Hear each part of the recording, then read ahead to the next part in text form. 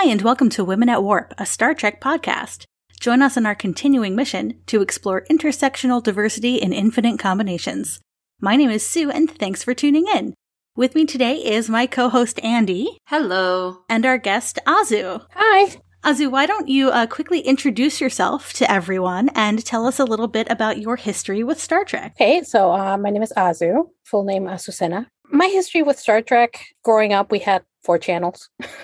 And one of them had the TNG reruns. And I've always been fascinated by space. And, I think the first time I watched it, it was some random episode. It might have been a Worf-centric episode. And it just hooked me. And I didn't get back into it until maybe after college. And during lockdown, I just went full on everything. The movies, the original series, the animated series, which I had never had access to until, it was on streaming. So, yeah, and I just completely into it now. Everything Star Trek. I got my sister into it now. She's watching Voyager with me. So, yeah, it's a very exciting time. I love it. I love that streaming services are not only where Star Trek lives now with the new stuff, but that it is allowing people to see the old stuff. Yeah, that was something really special. I was I knew about the animated series, but I just never had the access to it. Mm-hmm. And, you'd see screenshots of this and that. And I was like, oh, that's where that's from. And it was really cool to be on the joke with everybody, in on the joke with everybody. For example, when the computer goes rogue and it starts pulling off the pranks. The practical joker. Yeah. Yeah. Kirk is a jerk. Yes. You see that screenshot everywhere. And I didn't know what to attribute it to. And I was just laughing so hard when that happened. I was like, oh, that's what that is. I'm glad that more people are coming around to the brilliance of the animated series because I absolutely love it. It's one of my favorites. Yeah, it's definitely something special. Well, our main topic today is going to be the Next Generation Season 7 episode Dark Page. But before we get there, we have a little bit of housekeeping to do first, as usual. Our show is made possible by our patrons on Patreon. If you'd like to become a patron, you can do so for as little as $1 per month and get some awesome rewards, from thanks on social media to silly watch-along commentaries to podcast episodes on non-Star Trek topics. Grace and Sarah recently did one on Murder, She Wrote that is hilarious. So if you'd like to check that out, visit us on patreon.com/womenatwarp. If you're looking for podcast merch, check out our TeePublic store. There are so many designs with new ones being added all the time, especially anytime we find a phrase that we really enjoy. And so much more than just t-shirts. Find it all at teepublic.com/stores/womenatwarp. And finally for today, on the day this episode comes out, we are just over a month out from Mission Chicago, and the entire crew is planning to be in attendance at the convention and expecting to have a booth on the floor. So please come by and say hello and talk to us and buy some convention merch. And we can't wait to see people again at conventions for the first time in quite a while. I will be there as well. So, Dark Page. Azu, this was your suggestion to talk about this episode. So I want to start by asking you what draws you to it? What made you think this one? Let's do this one. Originally, the first time I saw it, I had some insight into it. Off the bat, I love Troy and I love Fluxwana even more. And it's just the way that and the direction that the episode went in. I was so surprised, Usually, Mrs. Troy is used kind of like a comic relief for the episode, the B plot. And this just was so serious and so deep. And to me, it almost hit on a personal level, too, because growing up, I was kind of my mom was Mrs. Troy, right? This happy person. And then anytime you would ask her about the children that she lost, she would shut down,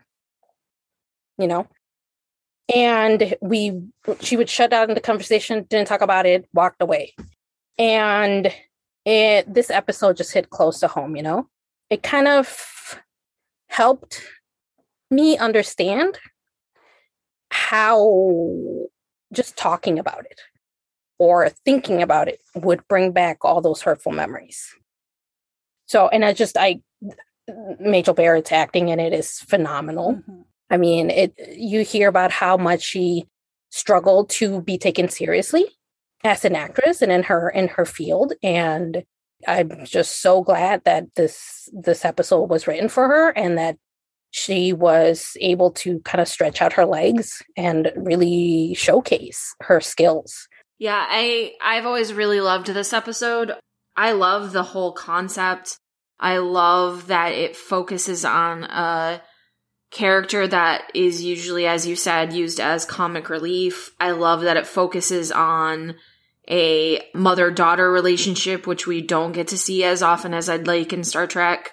I think just the idea and the emotion behind it is really powerful.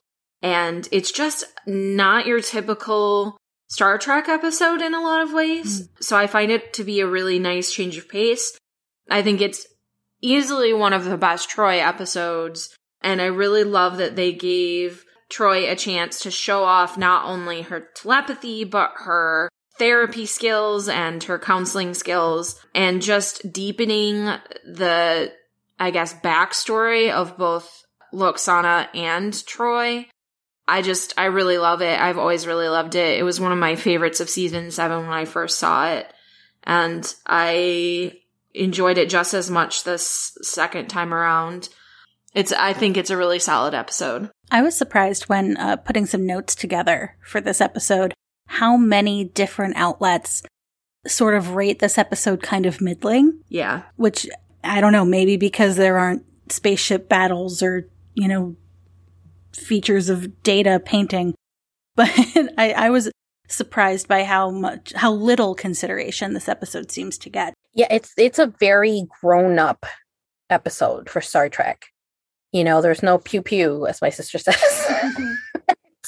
It is very grown up. It deals with a very serious adult topic that isn't out of the realm of like, well, my brother got shut down in a spaceship. No, this is like, it could happen to anybody. The tragedy didn't happen in some far-off planet, some weird disease that probably could never happen to anybody in real life. Like it is tangible. And I think maybe that's why it doesn't, and in a sci-fi show too, like, so maybe that's why it's not as highly regarded for people. And it also, I think, for it being on a sci-fi show, it typically the episodes typically cater towards the male audience. And then this episode was centered around 2 female characters dealing with some very serious emotional trauma. And I think that also puts it in a different category for a lot of people. Yeah, when I was first time trekking it, I was also surprised that this wasn't considered like a highly rated episode. I think in general, partly it might just be the pacing. Like, this episode takes its time. You know what I mean? It's not super tightly plotted. It's very much like almost meandering. And I personally love that, but I could see how others would not. And I think it's just tonally a departure in general. So personally, one thing that I've always really loved about Star Trek is, when we talk about a typical Star Trek episode, and I think I even use that phrase myself, like you're a typical everyday normal kind of like Star Trek-y episode. But the joy of Star Trek is that you can't put it in a box. It runs the gamut from silly to very slow and emotional and thoughtful. So I understand why folks might not find it to be the most exciting of episodes, but I still really love it. And I still have a really soft spot in my heart for it. So before we get into any further details on the episode, I want to do a 3-sentence summary. And I really liked that idea that Jara introduced in our last episode review in City on the Edge of Forever. So I'm going to stick with it. 3-sentence summary of this episode. Loxana Troy is helping a telepathic species called the Cairn learn how to communicate with spoken language, but she's having severe mood swings and outbursts that are out of character for her. The leader of the Cairn, Maquis, reveals that there is a part of her that she's been keeping hidden, and that secret is attacking her metaconscious and threatening her life. When Loxana falls unresponsive, Deanna has to telepathically enter her mother's mind with the help of Maquis to rescue her from her collapsing psyche, and in the process learns that she had a sister she never knew. Mm-hmm. So there's not a lot of background trivia that I could find for this episode. I think what might be the most interesting thing is that this story was kind of passed around and worked on and pitched a few different ways by Hilary Bader. And it was originally pitched as a Dr. Crusher story. It was going to be her and another female doctor. I don't know why it was specifically another female doctor, but it was then a Geordie story. And the notes, the different books say that it went through just about every iteration it could have until they landed on Deanna and Loxana. And that's when it really seemed to fall into place. That makes sense to me. I could see this being a Crusher story, but I like Crusher's function in this episode, which is basically just it was cool to see Crusher and Troy working together on a problem like that, like professionally. That was really cool to me. And I don't know, I just think it fits better tonally and then thematically with Loxana and Deanna. Yeah, I don't think it would have worked as well if it wasn't for their already developed relationship. I mean, if we would have gotten Dr. Crusher and some random doctor for this one episode, it would have been kind of weird for a story that seems so personal. Yeah, and this is a character that I guess is a recurring character, you would call it. She's not a regular guest. She's not a regular cast member, but we know her. Mm-hmm. And it is one of the things Renee Echevarria, who did a polish to the script uncredited, noted was that the difficult part was finding a secret that was dark enough, but wouldn't portray Loxana unsympathetically. Because you could, you think about pushing away the death of a child, that could make a character come off as callous or even unfeeling entirely. Well, and I think that Loxana as a character is very emotional. So I don't think that you have the same worry that that's going to happen, because that's how Loxana deals with things. She's very in touch with her emotions. She doesn't tend to censor herself. One reason why I really like this episode is I really enjoy kind of the themes around honesty and privacy. So a lot of the telepathic kind of backstory of this race and the fact that they don't have a concept of privacy and that they consider, like, they don't understand the concept of privacy, but Loxana, who has always been a very open character, it shows that she does actually have boundaries and private areas of herself, which I think with a character like that, who's so usually open, finding out that they have hidden depths is always really fun for me, and always really interesting to kind of like unpack what's going on underneath what they're projecting to everyone. It kind of makes me think of, so far, the only Neelix episode I've ever really liked, which was Jetrel, which I think does the same thing for his character. Yeah, and also it was reminiscent of the episode of DS9 when she's stuck in the elevator with Odo, yeah. With Odo, yeah. Just kind of peeling back the layers, or in her case, her wig. The depths that gives her also makes you wonder if that boisterous, flamboyant act is her armor. Yeah. I mean, that scene in the elevator is a good example of her taking her armor off. I've always thought it was quite apropos that they had a character who very much cared about fashion and looking glamorous and beautiful, the way she shows vulnerability is taking off her wig and letting herself be seen without that armor. Mm-hmm. I don't know. I don't think this character would work nearly as well with a lesser actress. When they give her something really meaty to do, she knocks it out of the park. Makes me sad that she started off with Christine Chapel and she was so bored. Poor Chapel. I think specifically of this episode and also Half a Life. Mm-hmm. I mean, it's sad that we didn't get more of her in everything, but more Dark Page. So there is obviously the big theme or story is the loss of a child in this episode. And there was a review from Sci-Fi. So I think it was Sci-Fi Wire, and I could not find an author name on the review that read, "I will defend Dark Page forever because there aren't a lot of times Star Trek boldly tries to deal with a mother losing a child. Loxana loses her daughter, she loses a husband, and then she becomes sort of a transient and finds that she's the only one who even knows this young girl ever existed. No wonder she tried to bury it. No wonder she can't." Yeah.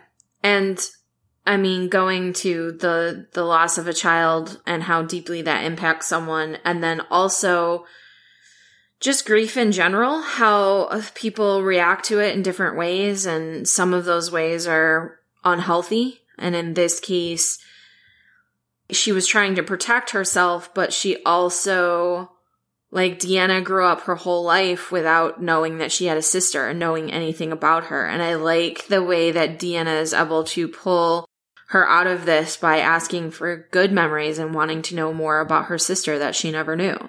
And celebrating her life instead of mourning it, I think is a really powerful idea. And just grief in general, I have found never truly goes away. It's like waves. It's like one day you're feeling fine, and then the next day you're drowning again. And I always find stories that kind of unpack and explore the way we deal with grief to be very interesting, because I have found that there's no one way that somebody deals with something like this. And I don't know, I find these sorts of stories quite healing, to be honest. I think like another really great character note on Deanna is how she is given all this information. I mean, like, dumped on. And she doesn't react like, "Why didn't you tell me about this? I can't believe you held this from me." You know, she was like, "Okay, tell me about her." You know, like, even though it's completely personal at this point, she is still professional, I should say, like, when it comes to kind of still pulling her through it, through the sobs of her mother, you know, and still trying to kind of diffuse the situation.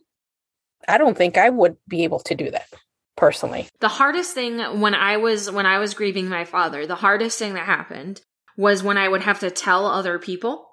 That would, like, I'd be fine, and then I'd have to tell someone and I'd lose it. And part of the reason was just having to say it out loud, but part of it was also when other people react, it exacerbates your feelings. So when people are upset or sad for you or trying to show empathy, which are all good things, and, you know, I understand why people do that, but it just amplified my own feelings. And I remember one time when I had a friend who, she's young, she's healthy, comes out of nowhere, calls me and says, "I have cancer." And I was like, okay. And I asked some questions and I was really calm. And she was like, "You're the first person who I haven't had to comfort. You're the first person that I didn't have to, like, that didn't start crying. And then I had to, like, help them feel their feelings." Wow. And I told her, I was like, I am upset. I'm really upset. But also, I don't want to put my feelings on you. It's really hard not to do that. But in this case, that's what Deanna does. She lets Loxana have her feelings instead of putting her feelings front and center. And I think that's admirable and very hard to do when it's something as huge as this. Like, at some point, I would think, and I wish we could see more of this, but, TNG, it's very much and now we're done. It's super rare that they unpack trauma past a single episode, but in my opinion, it seemed likely to me that Deanna would probably react to this later and have to unpack her own feelings, but that she would do that privately and not with Lwaxana. Like, that to me would be the best way to deal with that, because then you're not exacerbating the grief that's already there. Absolutely. And what's interesting, spoilers for Picard, and also I think this is your note, that this sort of foreshadows Troy's own story. Yeah, I mean, when I was watching the episode, I rewatched it during lockdown, and just as Picard was coming out, and I was like, wait a minute. And I was like, it happened again. It's now some sort of generational curse. Troy also loses a child, her oldest as well. Different circumstances, but she still has to deal with it and lives with it a different way, though, than her mother, for sure. It's different circumstances, but still a situation where she's essentially powerless. Yes. And this is not counting Ian Andrew, the alien baby from season 2. Yes, not counting. That's a whole nother thing. Yes. Yes, that's a whole different thing. But in Picard, which is episode 7 too, by the way. Oh, yeah. Yeah. So I was like, okay. Wonder what that's about. But, she deals with it. She learns, I think, from her own experience with her mother, and goes about it a different way. They talk about the child the entire time and with the sibling, and they still have the bedroom set up and all the things. And they talk about the child fondly, and remembering all the good things and how they used to have the secret language together and things like that. And which I think to me is, in par with her character. I don't think I could imagine Deanna being any other way than how she is, dealing with the loss of a child and the aftermath of having to care for another sibling in junction with the grief of having to deal with the loss. Additionally, didn't she name her daughter Kestra after her sister in this episode? Yep. Yes.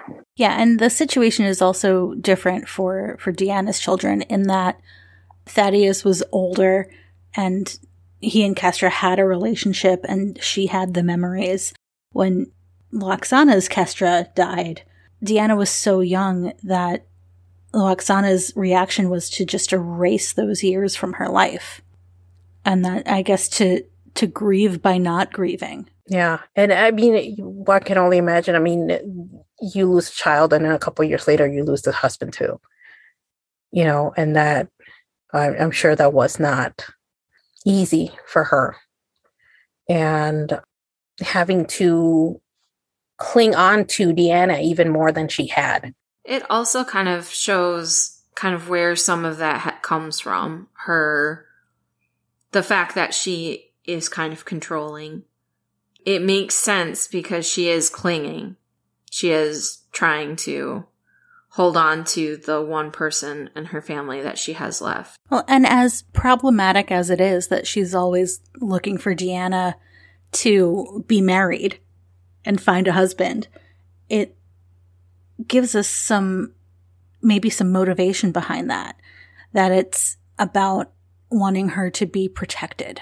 Yeah, definitely. I think that this episode really just kind of unraveled, and so odd that it was, a season 7 episode. We had to wait this entire time to really kind of get the plot points in Mrs. Troy's life to figure out why she is the way she is with Deanna.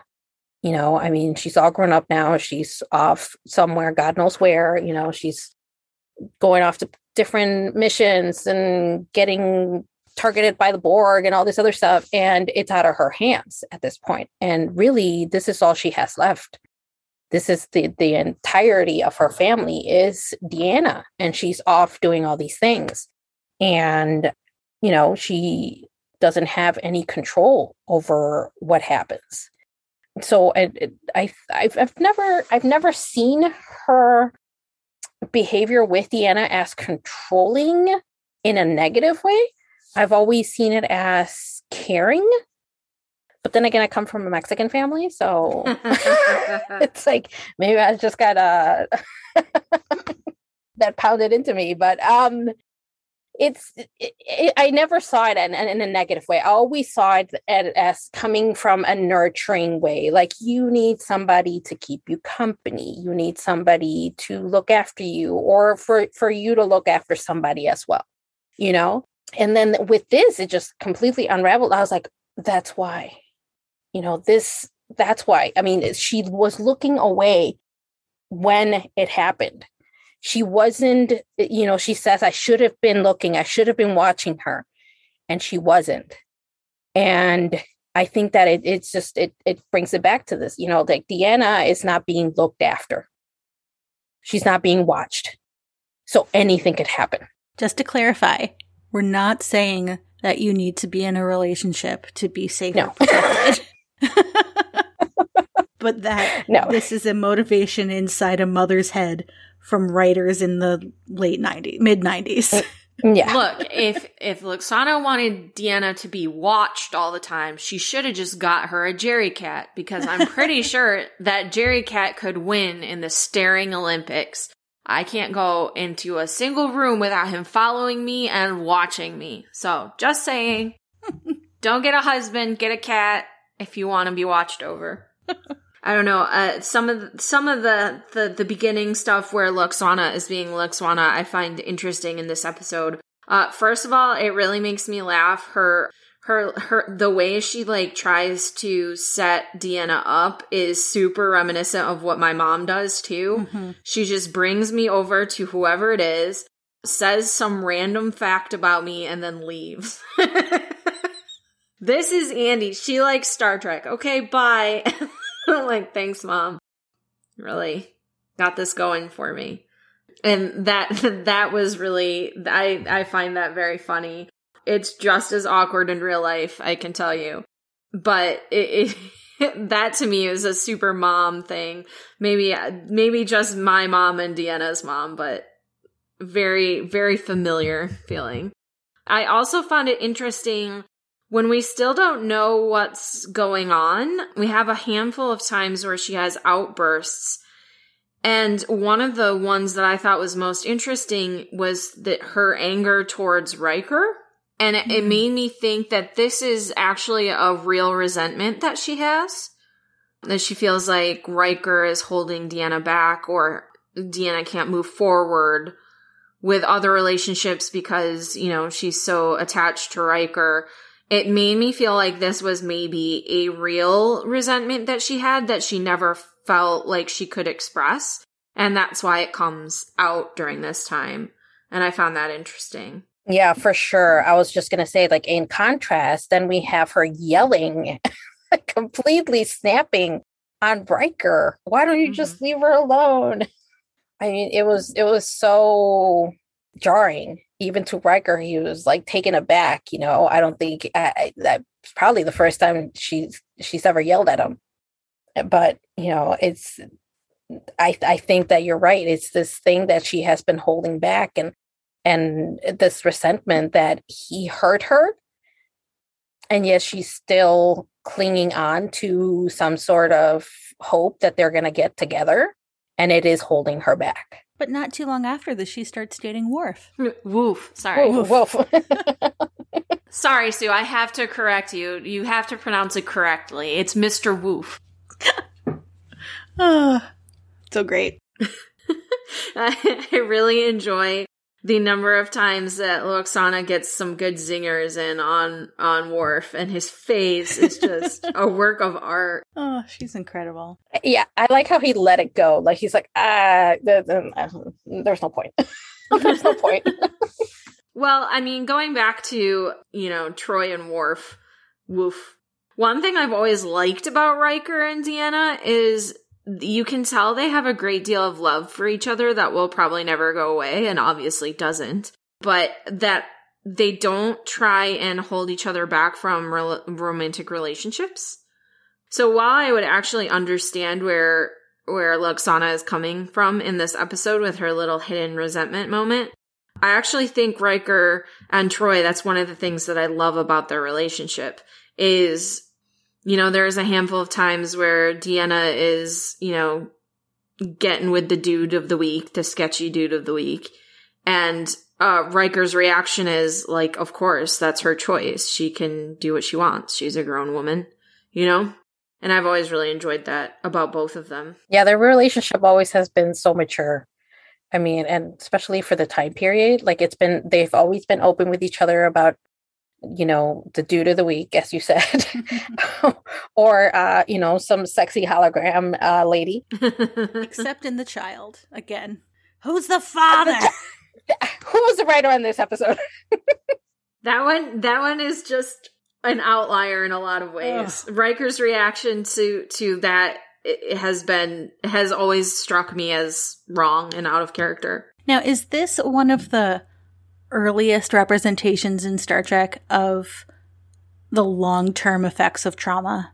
I would say yes, just because we don't, as I said earlier, one of the frustrating things is there's lots and lots of trauma on TNG that doesn't tend to get unpacked very much. The closest we get is usually Picard and his trauma at the hands of the Borg. So we get that explored more. Yeah. But, I mean, it's one of our criticisms of how they handle Troy in general, right? Is that she goes through an immense amount of trauma and it's never kind of referenced again and she never really unpacks it. So they could do more in this area, I think. Well, I think they start to with Deep Space Nine. Mm-hmm. And we get a lot of time on Voyager with B'Elanna especially, and then Seven. Yeah, I think they definitely start getting better at it with DS9. But in TNG, we didn't get a lot of that, and definitely didn't get it in the original series. Well, part of that is is a difference in how TV was made.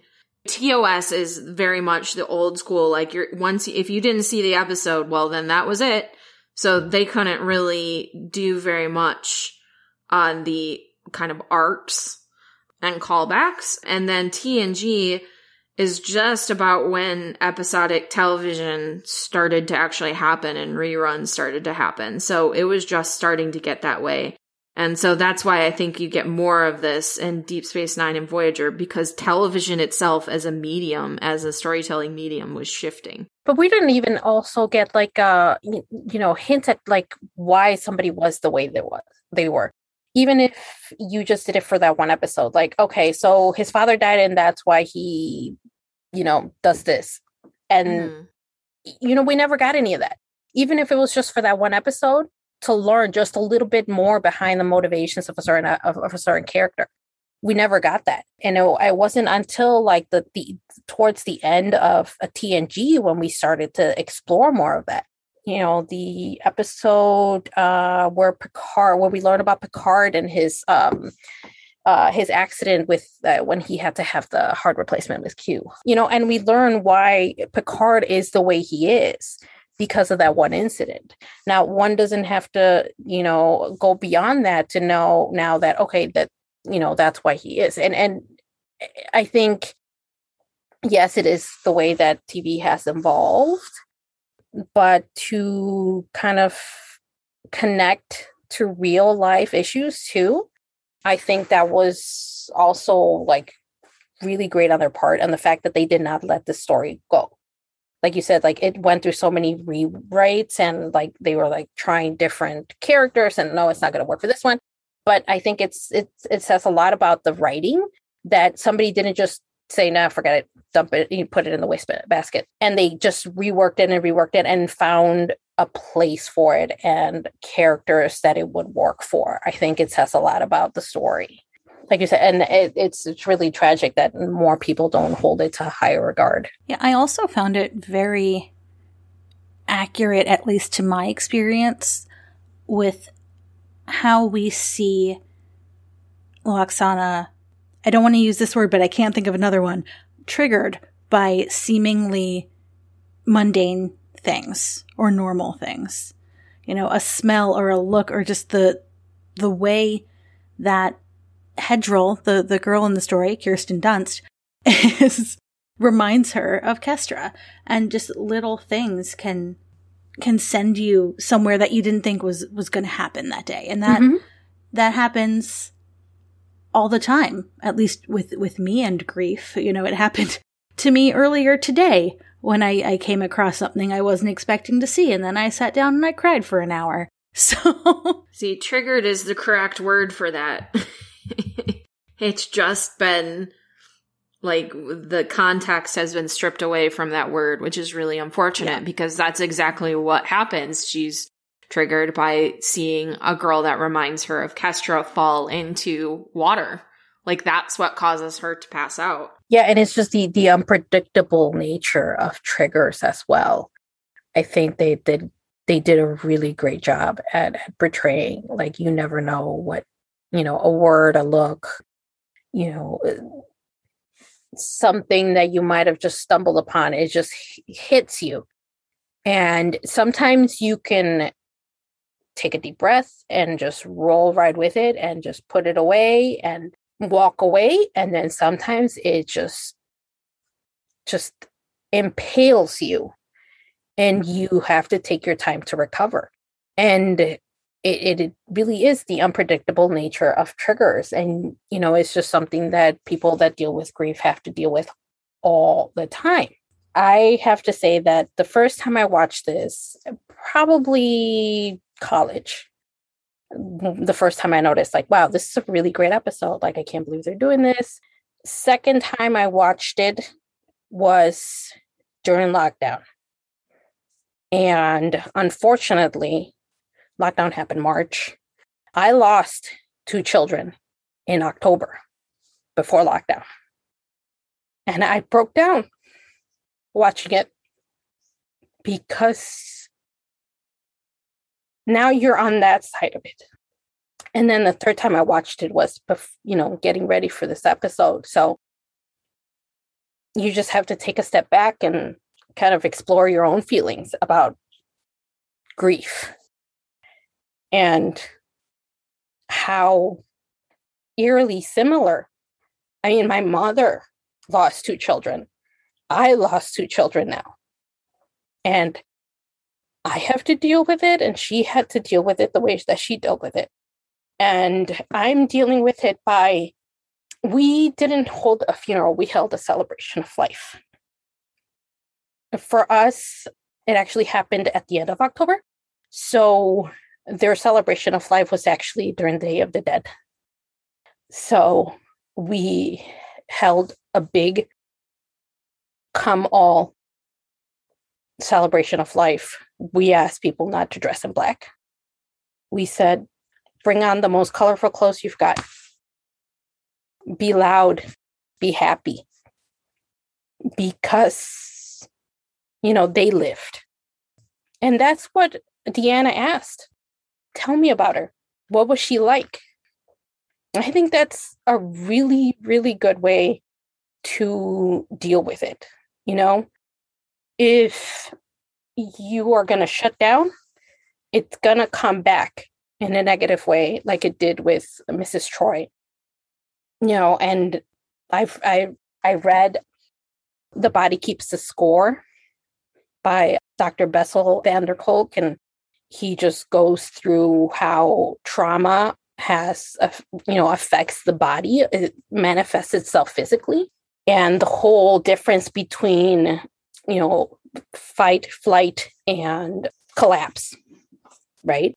And for Mrs. Troy, it resulted in collapse, where the body just shuts down, where it could no longer function, and she enters this comatose state. And somebody must have done their research, on the writing team, because a lot of the stuff that was explored in the episode connected to the what was in the book. A lot of the physical manifestations of trauma on the body. And I found it really interesting. And the fact that they made it sci-fi, it's like, yeah, this is happening to a Betazoid. And, they're talking about it's the psychic part of the Betazoid brain. But yeah, no, they talk about how it affects different parts of the brain and how different, sections control different organs, and how if that's affected, then it's going to shut down your diaphragm and you can't breathe, or it manifests itself in digestive problems and all this other stuff. And just how you have to deal with it and realize that it's not just in your head. I know that when I'm really struggling, I stop eating, you stop sleeping.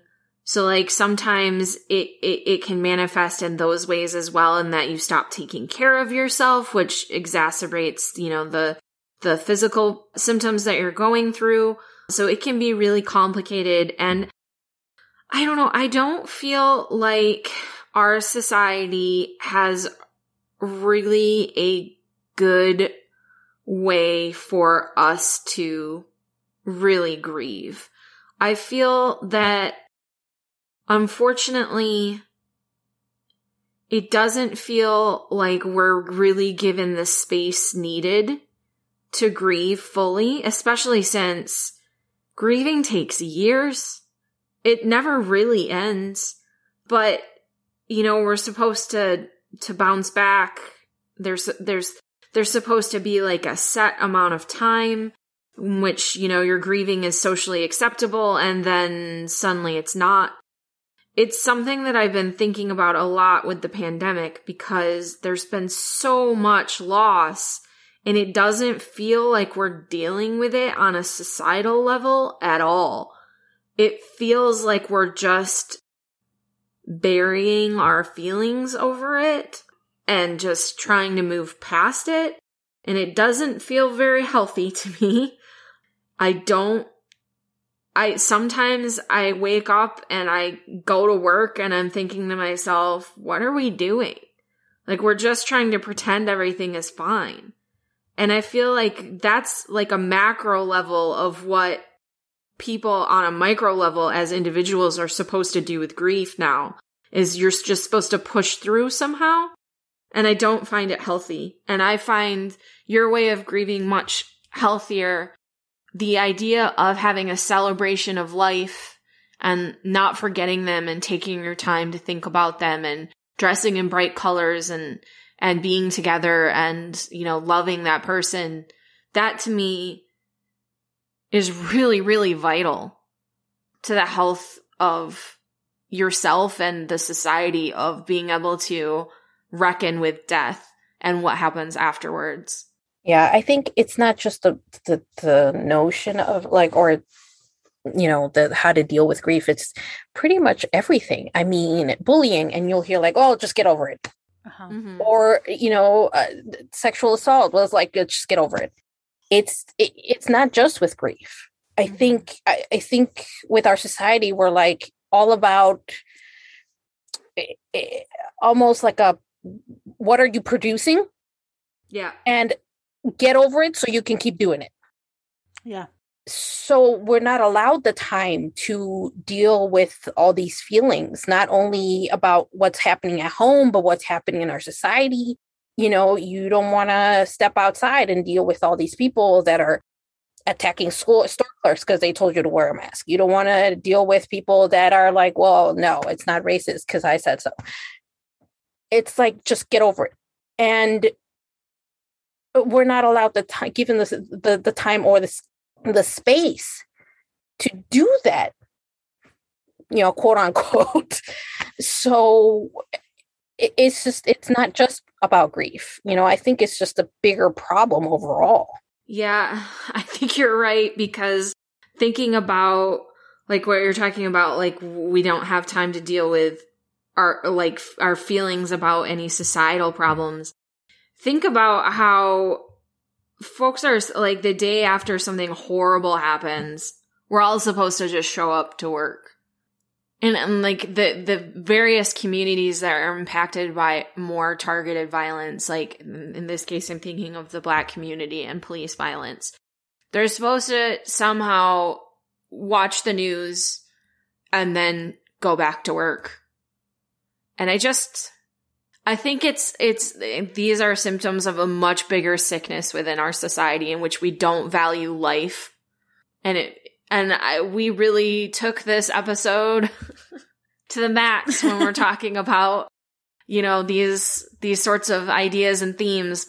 Well, when we internalize these emotions, which is exactly what Loxana does, they find a way out. And in other ways, I know that it wasn't until, I don't know, probably my early 30s that I was just, I don't know, I blew up at somebody and they had the presence to say, what is actually going on with you?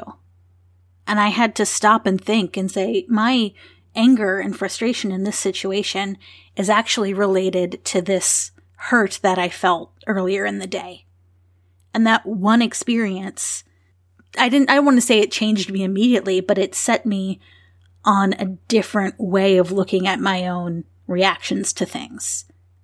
And this thing we all do where we internalize our emotions so we can get back to work, I think it's making a lot of us angrier and with shorter fuses, but I think it is also getting rid of our empathy. Yeah. I mean, and what a difference that person made, right? I mean, by just taking a second to not think about like themselves, but say, wait a minute, this isn't normal. What's happening? Do you want to talk about it? Yeah. Right? I mean, not many of us do that. And the world would be a lot better if we took the time to do that. We tend to be so defensive. Again, like kind of this like isolationist society, right? We don't think about other people. So we only think about ourselves. And it's like, why are you saying that to me? Why are you being defensive? Why are you attacking me? Instead of thinking like, wait a minute, something's going on. I also think that one of the reasons why I find art so helpful is because it gives me safe places to feel feelings that I still have distance on. So like this episode made me cry. And it was a good feeling, like I was able to feel sad about something that wasn't me, that wasn't about my life. So it gave me an outlet for a sad feeling. And sometimes, Sue, you're talking about like something else was causing you to react emotionally. One of the most hardcore breakdowns I've ever had was I was walking down the street. This is height of the pandemic, right? So things are awful. I'm walking down the street and a bird flew into a window and then was like struggling. And I picked it up and I brought it to the side and I like didn't know what to do. So I literally called a vet and they gave me did you know, everyone, that there are, in Chicago anyway, there is a hotline for if you see a songbird that is dying or needs help. So I called them and when I was on the phone with them, the bird died. And I lost it. Like I was full on in the middle of a really busy street, sobbing, breaking down. And it wasn't because of the bird, the bird made me sad, but like it was because of everything else. The bird just gave me an excuse to be sad, And so episodes like this and art in general, I find really helpful for those kind of emotional releases. And it was really helpful for me today when I watched it. And felt sad because sometimes you're sad and that's, a part of being alive. Yeah, it's definitely something to consider. There's something going on Instagram that said, remember that when everything shut down, you turned to artists, whether it was music, TV, or, reading, you turned to artists. In the darkest of days, everybody turned to artists. And people don't take enough time to appreciate that. Yeah. It's because we don't value the right things. There's one other question on our notes for today that I think is interesting and I want to talk about, which is, would Deanna have been more aware of her mother's struggles if she were a full telepath or a full betazoid? I don't think so.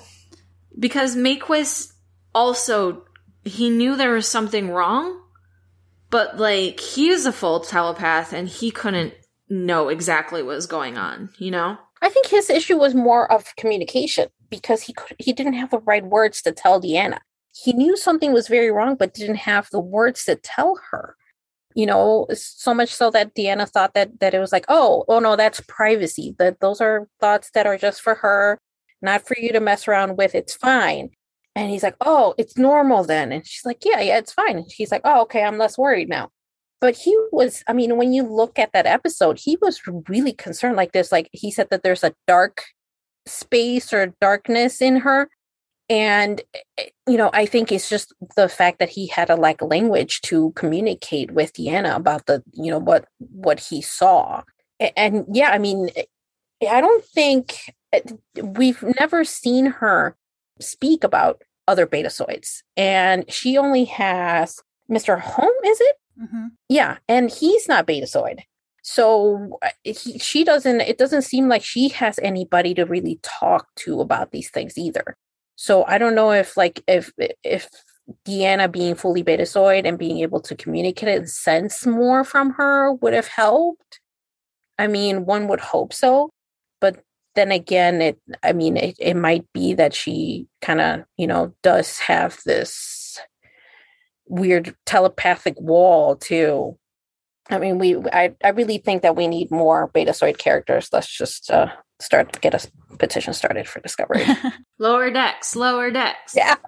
I don't think we ever get a full explanation of how betazoid telepathy works, but I have always gotten the impression that it's more of a can hear your current thoughts as you're having them, rather than can go poke around in someone else's mind. And it seems the Cairn have that second one. Because he's the one saying there's this dark area.